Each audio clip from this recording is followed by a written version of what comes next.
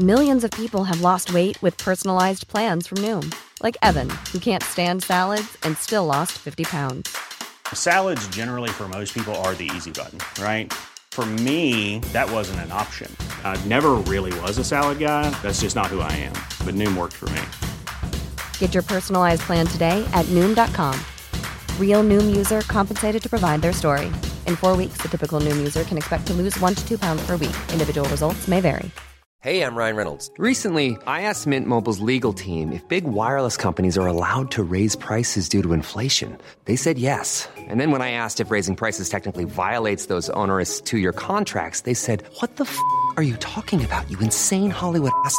So to recap, we're cutting the price of Mint Unlimited from $30 a month to just $15 a month. Give it a try at mintmobile.com/switch. $45 up front for 3 months plus taxes and fees. Promo rate for new customers for limited time. Unlimited more than 40 gigabytes per month. Slows full terms at mintmobile.com.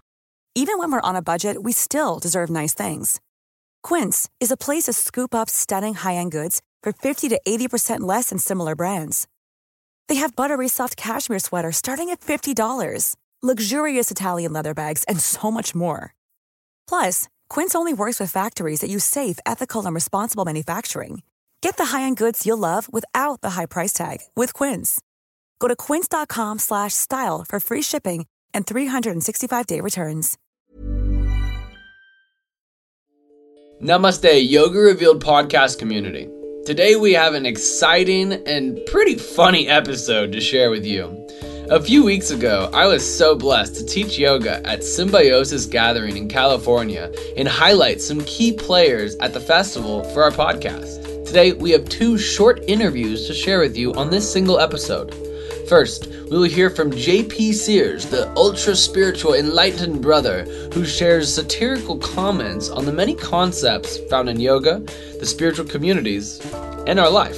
He truly has a humble heart, and he removes the character and reveals to us who he is. Secondly, we hear from Kumare, who has an awesome Netflix film titled The True Story of a False Prophet. He shares some beautiful gemstones with us about ritual and the practice of yoga itself.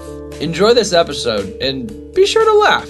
In order for us to have a long-lasting relationship with yoga, humor is a major key player in this.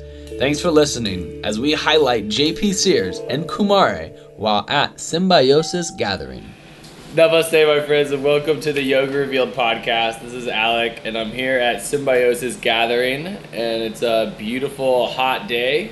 I'm sitting across from Brother J.P. Sears, and I don't know how to introduce you. Yeah, no matter how you would introduce me, it wouldn't be good enough. So I appreciate you not even trying. Yeah, I have red hair and blue eyes. That's probably the most important thing that I've accomplished in life. Yeah. It's wonderful.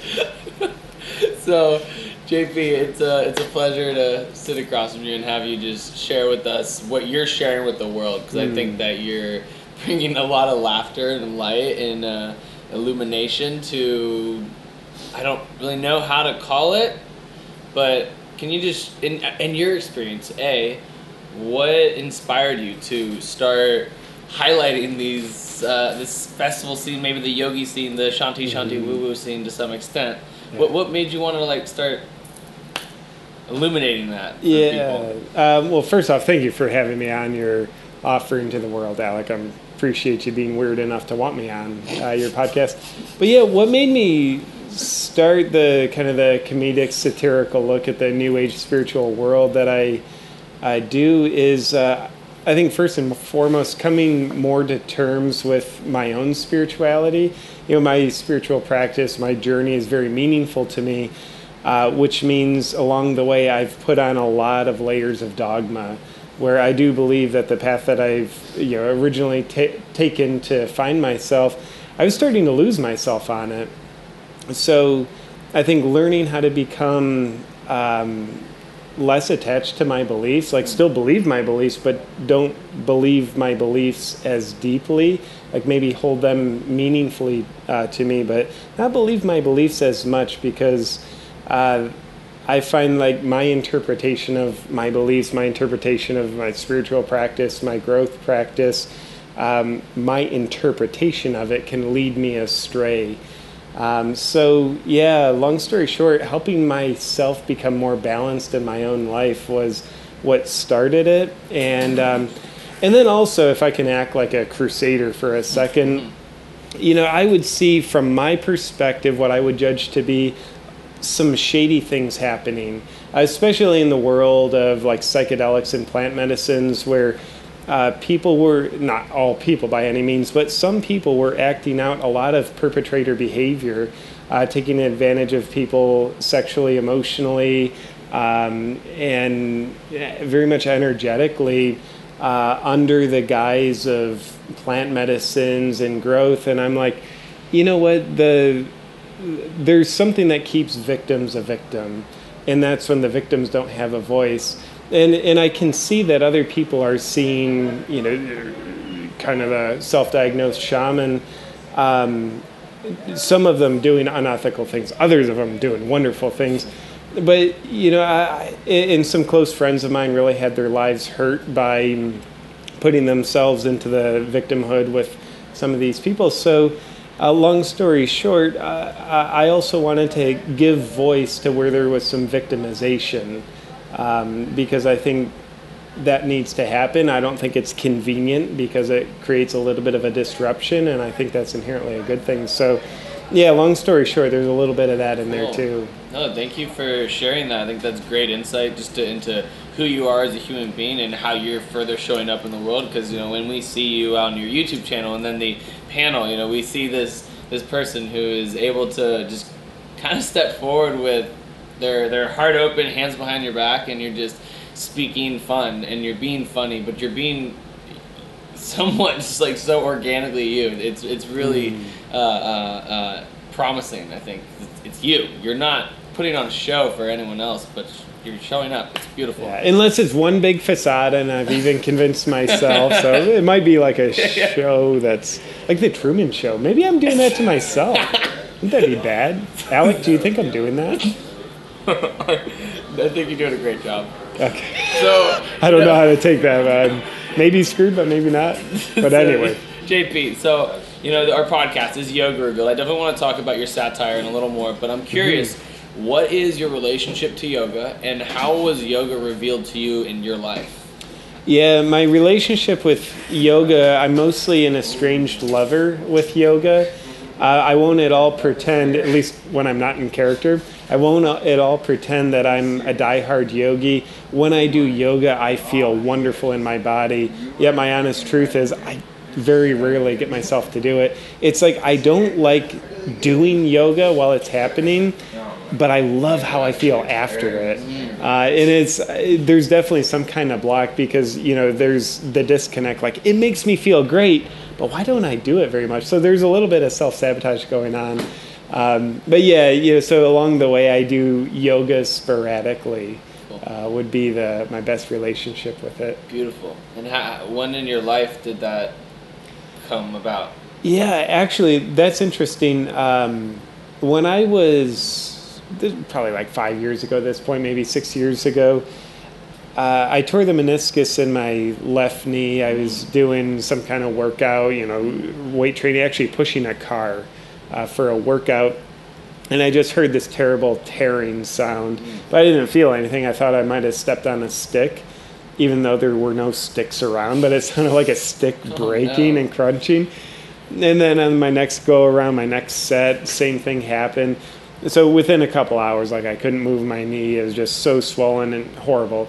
So, it was very debilitated for about 6 weeks. I could barely walk on it. Hindsight, I shouldn't have walked on it. Should have just used crutches. So I was doing all the kind of like fancy physical therapy. Nothing was helping. And at this point, I'm getting worried. I don't want to do surgery, but I'm not dogmatically against it if it becomes absolutely necessary. So after just kind of nothing was working, I put in a yoga DVD that someone had recommended to me, and I followed along an hour-long practice. And after about maybe a half a week, it was ridiculously quick, my knee was feeling significant relief.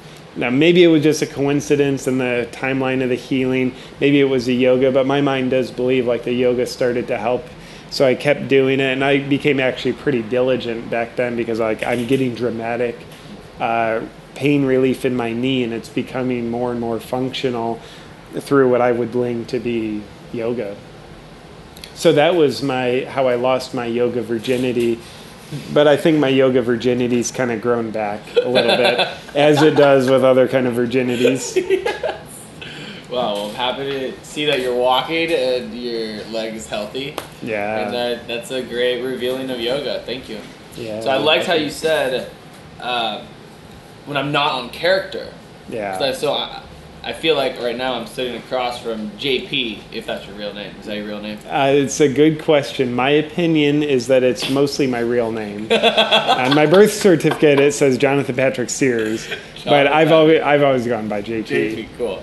And so when you're in character and you're on stage in front of the panel, like I truly had just total love for you and for your experience and listening to you, because you were bringing laughter to people, and I think that is just such a gift to bring laughter to people, and to, you know, like I can see it in your eyes, the sense of happiness that laughter produces inside of it. It's a visceral experience. Yeah. However, I'd say, do you feel judgment from those that you're speaking towards in the crowd when you're talking about some, like, you know, volatile subjects? Yeah. You know, how do you transmute these volatile things that are, you know, that the projection from others, perhaps, that you may or may not feel? I'm curious. Could you kind of navigate that? Yeah, you know, if I didn't feel at least some judgment from the crowd, then I would say I'm not doing my job right. My job isn't at all, I'm not dysfunctional enough to go out there and say, like, I'm here to make people mad at me. No. But one of my biggest diseases in life is I've been a people pleaser my whole life. So doing my best to heal and grow beyond that, I now realize when I'm on stage or doing a video, my job isn't to please people. My job is to serve a higher purpose. And I think ultimately, you know, one of the underlying messages of my videos and a stage performance is holding up a mirror for people. I think they deserve better than a people pleaser. I think they deserve better than a belligerent, defiant little child dressed up in an adult body just trying to piss people off. Excuse me. I think people deserve someone who's willing to hold up a mirror and say, here's a perspective. Is this true for you? And I think when people get judgment, feel offended, that's actually a beautiful experience, you know, when it's not intentionally I'm trying to hurt someone. But I think it's a beautiful experience because they're seeing, in my opinion, they're seeing something about themselves that they haven't seen before. And why they might feel an emotional charge is there's a reason why they haven't seen it about themselves before. We've been repressing it. You know, when there's something about ourselves we don't like, we tend to suppress it or repress it so that it's there, it's true for us, but we don't know it. I think there's far more about ourselves that we don't know compared to what we do know. So when we're, in my opinion, when we're making contact with a part of us, an aspect of ourself that is insecure, or holds shame, or has fears, or has been wearing a facade and it's just actually been called out underneath the facade, or the facade's been taken away because I model it on stage, or I speak a judgment that, ooh, that's true for me, and I'm getting offended by what you said, JP, because I'm projecting myself onto you. So I think it's very natural for us to project our judgments and feeling offended onto whoever's making the noise, and whoever's holding up the mirror. So I do think it's I'm biased because I'm talking about myself, but I do think it's a therapeutic process to allow people to get offended. When people connect to an emotion, whether that emotional connection is expressed through laughter or it's expressed through I can't believe he said that, and that's so, you know, how dare he, like, success either way. Someone's connected to an emotion, and I don't think emotions just float out of the ether. I think our emotions, kind of like, at least metaphorically, are cellularly held by parts of our psyche. So if we've connected to a new emotion, be it what we call pleasant or unpleasant, I think we've connected to the part of us that's been holding that emotion. And I think all of our emotions are about us, ultimately. But first, typically in the practice of how we come to terms with our own psyches, we typically project that emotion onto someone else before we start to own it and realize, yeah, here's the truth about me that this emotion is telling. Wow, thank you. I want to comment on two things. One, so to me, it almost feels like you're really stepping into this space to be a channel. You know, and say someone is having this judgment arise or like this like total little bit of aversion to what you're saying and what you're speaking to. So they're spitting some poison at you, you know, it doesn't land on you, it doesn't affect you, it doesn't seep into you because you are holding a mirror and it's just going to drip straight down the mirror and you're not going to absorb it in. You know, it's almost like you have this protective layer because you're a channel, like you said. In my experience, I think you're being a channel to, and I don't know if you know what I mean by being a channel. I'm sure we could riff on that and make fun of that. Just channeling your archangel. I think you're channeling my higher self right now. Yes. But yeah, I definitely follow you, for sure. For sure. And the second, as you know, it's so fluid how you move from topic to topic to topic. Where, and I'm curious, like when you're going through all these talks, you know, it was the first time that I've seen you talk. I've watched some of your YouTube channels, and they're very funny. But when you're up there, is it just like fluid and you know where you're going, or like is it a script that you have written in your mind, or it's pretty organic? Yeah, a little bit of both. You know, like on the plane ride out here, I did some idea. Okay, here's the symbiosis crowd or symbiotic crowd, or whatever the. So yeah, I did plot out some ideas. So there's definitely some scripting in there, and definitely improv. So that's a dimension of the comedy. Just like the videos I do, they're mostly scripted, and I've actually come to really enjoy that part of the creative process. And then there's a whole other dimension to the stage performances and the comedy, which is just improv. Like last night, Kumare and Ultra Spiritual JP were on stage, and that was 100% improv. Yeah. And it's different, yet it's part of the same thing, but a different expression. And I really enjoy both the scripting because it helps me get in touch with one creative well, and then the improv that helps me get in touch with like a different creative well. I think ultimately they're probably fed by the same underground aquifer in this analogy that I'm probably sticking to for too long. Well, with that analogy, let's move on to another analogy. I've got one to share. And I want an analogy for this next analogy so I can better understand the analogy. So, let's see here. Sometimes I've heard a lot of my friends say, I wish I could go back. Like, take me back there. Take me back to this weekend, to that weekend. Yeah. I'm sure you've heard that. And for me, when I've heard that, I hope to seek an amount of presence in my life where, I'm here, I'm present, and I'm absorbing this moment in where it'd be great to come back, but I know that it's not going to be how that exact moment is, because I don't know what my life holds tomorrow, and I don't know what my life holds tonight. But I know what this moment is, and I know what this last moment was. So, in the transformational festival scene, the transformational gathering, I know Symbiosis likes to be aligned as a gathering over a festival. What is it about this gathering space that we as attendees and participants, and community co-creators, how can we use this as a tool? I'm really curious what your perspective is, how we can use this entire space of dancing, talks like yours, workshops, art. How is this a tool? Yeah, for me, and I love that question because, to me, like a gathering like this, which is it's a magical experience, it really is.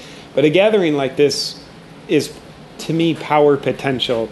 It doesn't necessarily mean the power is going to be expressed in a constructive way that serves us or a destructive way that disserves us. But it's like, okay, how am I relating to this gathering? What meaning am I bringing to it and looking to get from it?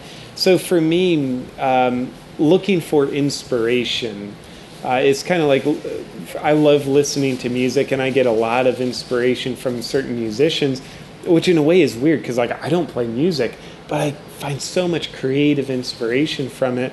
So when I listen to a song, it's like, okay, what can I take from this?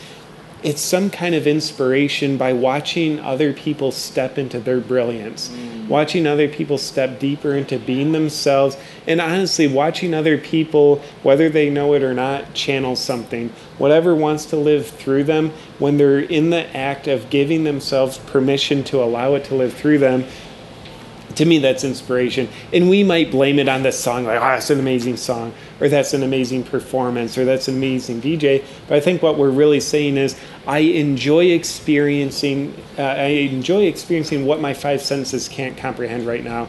Some part of me is in awe by how this person is letting something incredibly large live through them right now. And I think we can, at times, be either very inspired or deflated by that. You know how there's like haters, like when you watch someone do brilliant stuff, we always find, oh, well, screw them because here's what's wrong with them. So we can check ourselves on that and find like, okay, who here inspires me? What artist or person who I bump into in line, like actively mining what makes me feel inspired here and letting ourselves just be a witness to that. And honestly, I think there's a purpose for our memory so that we can recall that. So when we roll out of the festival, take a shower, and discover, wow, there's been a human being hiding under all this dust. For me, we can have some inertia from a festival like this if we're searching for meaning and inspiration.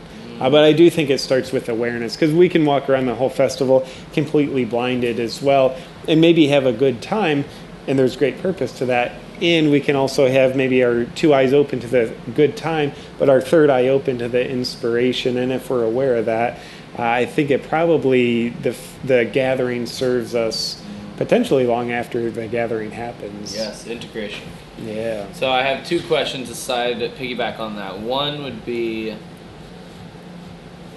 when inspiration arises, how do we harness inspiration and do something with it? You know, like what's that visceral experience like in your opinion, in your experience? Yeah, and I won't pretend to have like a one size fits all answer, but the best I do with that is kind of like, I would actually not say harness it, like not try and control it, but try to be of service to it, and in a way like obey it. So it's kind of like a good surfer. They're not trying to harness the waves. They're not trying to be in control of the waves. They're trying to be very obedient to the waves. Right, and it's like beautiful. So like when I get creative inspiration, for me, it's like paddling into the waves. So I need to act on it. And it might be a video idea, and it's like, okay, I might be like sitting on in an airplane seat. Like I literally can't make a video right now, and I get that. But I'll pull out my phone and make some notes on it. So that's me acting on the wave. It's like me inviting this wave of inspiration. Yes, okay, it's here. So taking some kind of action for me, whether that's fully acting on it now or an action that I'm going to then perpetuate further into the future. Like, okay, here's my notes, and then I'll work with this more and do filming on it next week or whenever it is. So yeah, otherwise, if we don't take action, like I think we're in three-dimensional bodies for a reason. Like, yes, our emotional, mental, and spiritual elements, and by the way, what's the difference between all of those? Who knows? It's probably just our delusional sense of separation. But I know all that stuff's cool. And sometimes we discount the physical body. Like, this is a freaking miracle, this physical body. And if we don't use this miracle called our physical body to take some kind of action, then we might be the surfer sitting on a beautiful surfboard with beautiful surfing skills, and we watch all the damn waves pass us by. I don't think any of us are short on inspiration. We might be short on the awareness to recognize inspiration. We might be short on being able to unconstipate ourselves to allow the inspiration to express itself.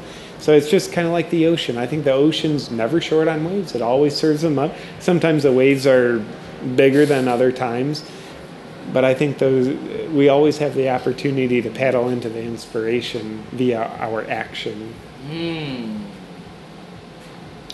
So in light of awareness and becoming aware and becoming mindful of inspiration, kind of side topicing from the inspiration discussion into just what awareness is and how, gosh, it's such an interesting conversation to say like, I'm aware of this and you're not. Yeah. I think it's so silly. But then there are definitely some levels of attention that are not present with certain individuals that maybe I have interactions with. And I think for me, personally speaking, those interactions are very important. Yeah.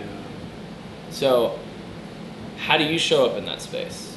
If you're having a conversation with someone, maybe out in this festival world right now, or just out in the daily life, you know, and you're clearly communicating with someone who's like, oh, you know, there's maybe a little bit of a veil here.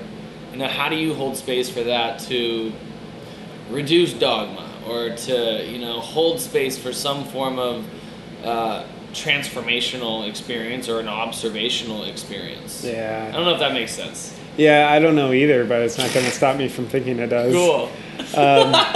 Yeah, you know, and I won't pretend for a second that I'm always like in a space of holding space for other people. I mean, I can walk around and I spend a lot of time completely dissociated and just like I'm a zombie. And other times, maybe I am holding decent space. So, you know, for me, it's helpful to do my best to be aware, if I could by chance use that word as we riff on it, but be aware when I go to sleep. It's like, okay, it's hard to get out of a jail that you don't know you're in.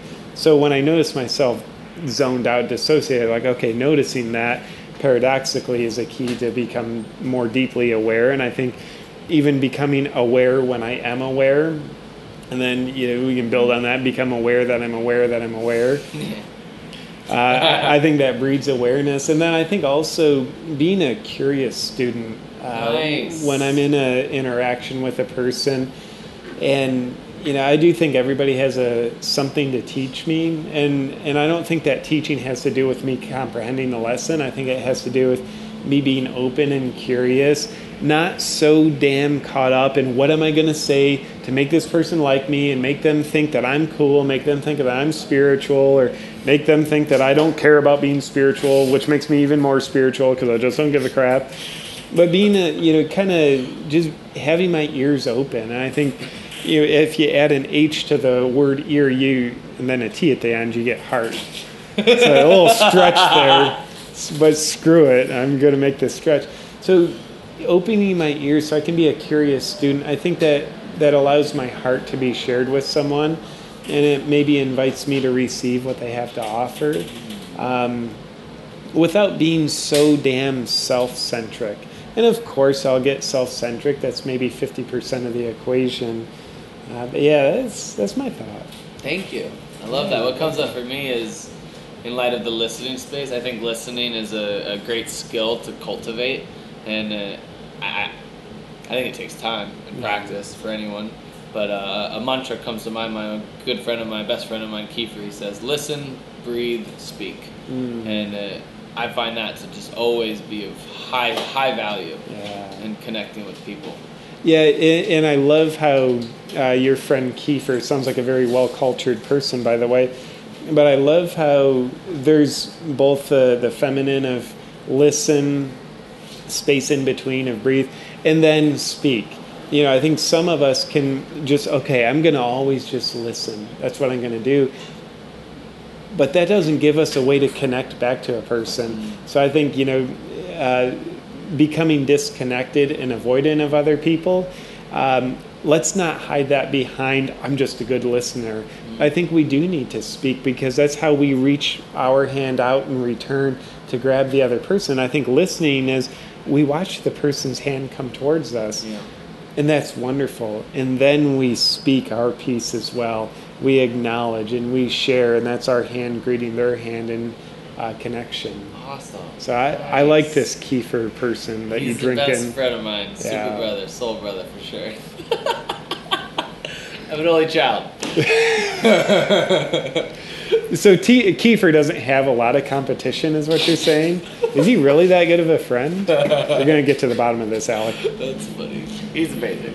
So, 2 more questions, JP. Yeah. One would be, the second one's kind of a request, but the first one is, we like to end the podcast with a golden nugget of wisdom that you would like to offer our fan base. We've got such a tight community of online listeners who are just deeply inspired from master teachers and those who are, I think, cultivating consciousness and mindfulness and just bringing attention as they carry forward on their path, whether they're practitioners or teachers or just, people living the human life. Yeah. Golden nugget of wisdom from J.P. Sears. Oh, yeah, well, it'll be a nugget. I think gold is always in the eye of the beholder. So this beholder who's about to speak it, I think this is gold. I'd invite people to every day do something that scares you.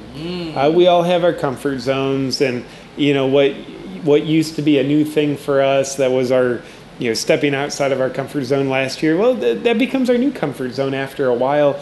So I think there's a call to quest, kind of like our own hero's journey, to then take another step. Do something that scares us, jump off the proverbial cliff of our own comfort zone, because I think in the outside of our comfort zone is more of who we really are. I think who we are is really a mystery. And I think that mystery, there's a quote I love, who we are, it's not a question to be answered or a riddle to be solved. It's a mystery to be experienced. And I don't think we experience that mystery when we're in the protection of our comfort zone. So whatever that scaring ourselves might be, I think is a good thing. And we all have a logical mind who knows, like, okay, I could stand on the edge of a literal cliff and jump off. That would be scary. So is that what JP's saying? Like, no, not violating our self-preservation instinct from the physical, but yes, violate our emotional self-preservation instinct, because otherwise I think we're living a life avoiding ourselves. And I think when we're rooted in our comfort zone, we're strictly avoiding ourself, our true self, not who we think we are. And we all need a comfort zone. We're all going to have it whether we want it or not. But the question is, can we challenge ourselves to intentionally, purposefully step out of that comfort zone as regularly as we can? I think that for me was the rainbow nuggets thing. That's good. Thank you. Yeah, so, for sure. Last one. Could you offer, for some of our listeners, I think podcasts are great when you're going to work or you're just cleaning the house, whatever. Can you make us laugh? Tell us something that, that you, in the last 24 hours, something that maybe you'd like to create a satirical creation of. Yeah, good question. I've got enough ideas that I'm... so here's one. I'm developing... this actually isn't a joke. So I might get the question wrong, Alec, but screw it, I'm going to go with it anyway. But something that I am in the process of doing is developing a new character. He's a man bun yogi womanizer. So I'm excited about that. But so that kind of made you giggle. Does that qualify? I think it's funny. You can also make fun of me if you want. I'm a total yogi here. Well, I will... Sitting in a weird position on a chair. Yeah, I will, and I've been staring at your crotch for half an hour at this point, so that's been nothing but majestic. But I will say this, and it's actually not meant to be humorous, but it makes part of me giggle sometimes. I do think there's two types of people in this world. Those who are emotionally wounded and those who are in denial of being emotionally wounded. And I think it's giving ourselves permission to be more fully human when we realize, I've got my scrapes, I've got my wounds, I've got my gashes. I spend a lot of time pretending they're not there, and part of me is silly enough that I believe that makes them go away when I pretend they're not there.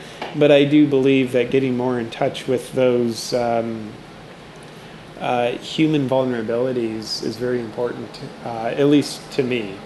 I realize that's not funny, but part of me apparently needed to say it anyway. No, I really value that. I think that, for a lot of the podcasts that I've interviewed people with, a lot of the topic is hardship of life and, how life can kind of just produce gruesome challenge, in my experience at least. And I don't devalue that, but yoga for me has definitely brought this high amount of acceptance and just like, it's okay to not be okay. Yeah. It's okay to be shitty. Yeah. Man, those are relieving words. I hope everybody heard what you just said. It's okay to not be okay. When you're in a space where you're just genuinely not okay, you're hurt, like you're a freaking human. Don't give me this, everything's an illusion crap. Like, yes, that might be true in absolute reality, but welcome here to your relative reality. If you're not doing okay, give yourself the grace of allowing that to be as well. Nice, man. JP, thank you so much. You're welcome, for taking brother. some time, brother. It's so beautiful to meet you, hear you, and learn about your life and, you know, how you're showing up in the world, because I think that you're making a big splash for people's awareness. It's great. Oh, I appreciate that perspective, and thank you again, Alec, for having me on your podcast. Awesome, brother. Namaste. Namaste to you too. I love it. Peace, brother. This is Alec Vishal Rubin, and I am here at Symbiosis Gathering. It is a beautiful community of like-minded people looking to connect and build community. So I'm really excited to be here. I'm sitting across from Mr. Kumare. If you haven't seen his video, we will definitely be posting links and sharing more about this very funny excursion that he enters. He brings people to really, I found it to be revealing the self-wisdom that is innately within all of us, and he's looking to have that shine no matter who we are, where we are, what life obstacles are showing up for us. Anyways, Kumare, thank you for taking a few minutes from your time here at Symbiosis to reveal to us who you are. Okay, thank you for having me, and thank you for Symbiosis for inviting Kumare. Kumare, could you tell us how yoga was first revealed to you? My teacher, his name was Kumare, and it took me some time before I met that teacher. You see, as a young boy, I had so many different ideas. I had the family that taught me to have a god. In a traditional Hindu setting, old Vedic kind of way.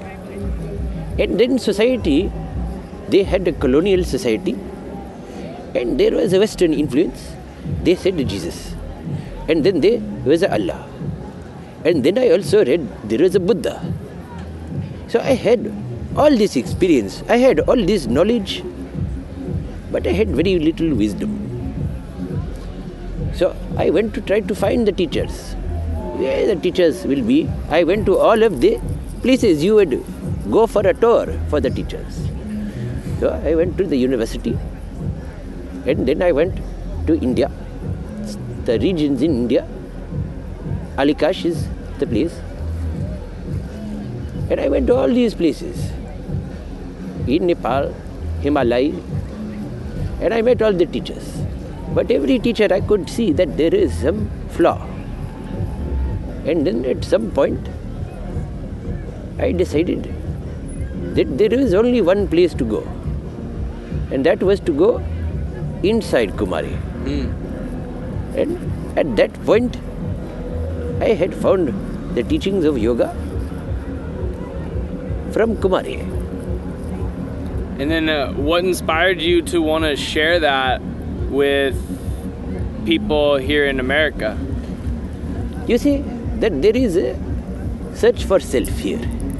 We are looking for the true self. Everyone saying, I want to be authentic. You should meet this man, he is authentic. And then they have all the gurus. And at some point this very popular guru says, oh, I was saying that I did not have money, but I have a good amount of money. Or he says, I am a monk, but okay, I have a harem. So you see this, all the great teachers, they are following.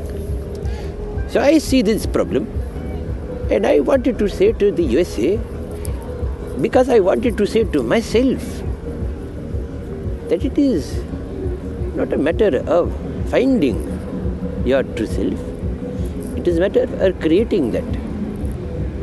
And so that is why I had to come and teach the Kumare ideas, so that other people also see that. If I did not come, I would myself not believe it. In your film, towards the very end of the entire journey of spending how many months with those individuals? Some different months for different individuals. But there was many months. Out of the many months spent on that last day when you brought everyone into the room and you cut your hair and you changed everything, some people were really upset. But for me, I felt a lot of empathy for your experience because I felt like you were connecting to a part of you that maybe you didn't even expect. It was like this preconceived notion or maybe a preconceived expectation of what was to be delivered was just so new. It was like like a phoenix being reborn. Do you have anything to say about that day and how people's reactions were to you and maybe how your reactions to your own self was? You see, we have this idea that you will do something to the world. And then the opposite idea, the world has done something to you. And we have that conflict. But it was only from the day of the great unveiling that I myself could understand that I had become Guru Kumari. And that I had not done something to create it. That I myself and the students, we had created Kumari together. There is so much self-doubt in all fanatics. There is equal parts doubt. And therefore, I had a feeling in my heart that the only way to become Kumari would by unveiling my true self. If I did not unveil my true self, then I would never have been Kumari. And it is that feeling that we are in this whole thing together. Yeah. I had to put myself in that place. And if I did not, I would also feel like a coward. How can we reveal our true selves to the world? It is not something where you reveal as if you are removing some shawl and showing your naked body. If it was like that, then we would all be running around revealing our true self. I think that there is some confusion in our minds. We have too many different costumes and masks, and underneath that there is someone. And if we can focus on that one, and we can look at the world, then we can use action to create something very good. I don't know if it is revealing true self, creating the true self. So in this festival scene, in this gathering that Symbiosis is, what has your experience been in connecting with other individuals as you're walking down the path? Well, I like to take photos with people I have not met. If you enjoy that, it is nice. If you like to hear how many beats you can put in 1 minute, it is also a good place for that. But underneath that sound and the photo, there is some nice feeling. That in this area, there are some good people with good ideas. And that it is important to use this to remember that we are together. We do not have to isolate ourselves in our tiny worlds, into our phones, into our blueberries, and androids, that we can connect. So that is good. And also to be in nature is very good. All of that, and there is it is nice, young people coming together. Remember, we need, in this country, you need some kind of ritual. You don't have it. How can we wake up to finding ritual of something that resonates in each of our own heart? Well, one thing I have seen is to take from every culture.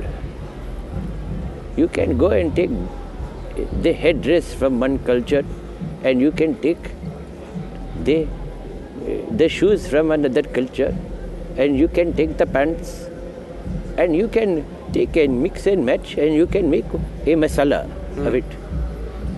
And when you do that, you may create some pretty images, you may have some nice smells, but the reality is you will not feel full if you only take the spices. It is our duty to decide together, and it can change and shift. What is it that we should be putting our direction to, and how can we remind ourselves of that? And I believe that this place, this ritual and other ones, we are creating a new way to act together, new value system, one that is making more sense than the one before.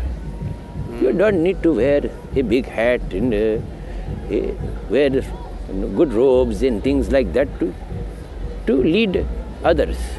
And you don't have to have a imaginary God to find importance. We can do it together. So it is a path that we are on, and it is important to stay positive. What about when challenge and darkness arises? How do we stay positive in the hardship that sometimes life can produce? Is that faith? You see, when you are the center of your story, everything feels very big. You have a love, you have been with the lover. When you are around the love, you feel your stomach is going in, down. You feel it inside. And you are full happiness. And then when the lover is gone, and they have left, they are going with someone else, you feel equal amount empty. And the world is gone. You have decided that it is all the world is over now. And then, when you hear the same story about someone over there, they were in love and then somebody left them, you say, okay, well, that happens. So when you are the center of your story, everything feels big and dark. When you are not, it is just part of life. It is a small thing. You use that word cliche. All our big problems are cliches. And if they are not, then you should be happy that you have a good life with many adventures. Many gifts. Yeah. Last question, Kumare.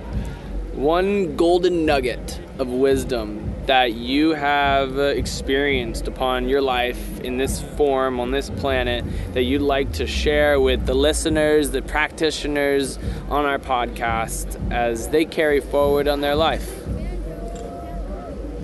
What I would say is that we are in a society that is trying to grasp. It is as if you are trying to touch your toes. You are doing a forward bend and your legs are tight. So you try to grab your toes. And you grab them. And then like a bow on an arrow, a string on a bow, you lose them. What have you done? Nothing. We are the society of trying to grab it. And it is easier and more important that you do not have one experience that is so great. You may never have a moment of enlightenment. You may have eaten with the shaman the plant and said, okay, that was okay. You don't have to have a life change experience every day. You have to focus on trying to do the same thing all the time for their whole life. And that is good enough. It is better to not to try to be a guru. It is better to try to be just any person who is on the right path. So I would say you don't have to grasp. You can just move slowly. Thank you so much, Kumare, for taking time. Okay. Thank you. Okay. Namaste, brother. Okay, namaste. My friends, thank you so much for listening to this episode of the Yoga Revealed podcast. We hope you got a good laugh and left you feeling inspired. You can check out JP Sears at awakenwithjp.com and watch his YouTube videos. They are pure gold and they will definitely bring a smile to your face. To get in touch with Kumare, go to kumaremovie.com and watch his video via Netflix. Next to yoga, music is a huge passion of mine, and highlighting Symbiosis Gathering was such a gift.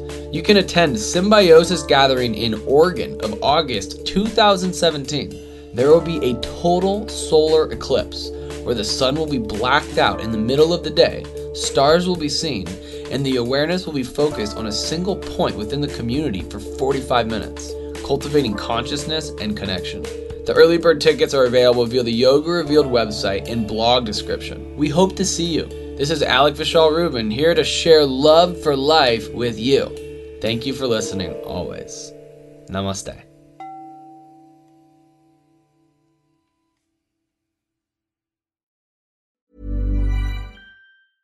Mom deserves the best, and there's no better place to shop for Mother's Day than Whole Foods Market. They're your destination for unbeatable savings, from premium gifts to show-stopping flowers and irresistible desserts. Start by saving 33% with Prime on all body care and candles. Then get a 15-stem bunch of tulips for just $9.99 each with Prime. Round out Mom's menu with festive rosé, irresistible berry chantilly cake, and more special treats. Come celebrate Mother's Day at Whole Foods Market. Mom deserves the best, and there's no better place to shop for Mother's Day than Whole Foods Market. They're your destination for unbeatable savings, from premium gifts to show-stopping flowers and irresistible desserts. Start by saving 33% with Prime on all body care and candles. Then get a 15-stem bunch of tulips for just $9.99 each with Prime. Round out Mom's menu with festive rosé, irresistible berry chantilly cake, and more special treats. Come celebrate Mother's Day at Whole Foods Market. Even when we're on a budget, we still deserve nice things. Quince is a place to scoop up stunning high-end goods for 50 to 80% less than similar brands. They have buttery soft cashmere sweaters starting at $50, luxurious Italian leather bags, and so much more. Plus, Quince only works with factories that use safe, ethical, and responsible manufacturing. Get the high-end goods you'll love without the high price tag with Quince. Go to quince.com/style for free shipping and 365-day returns.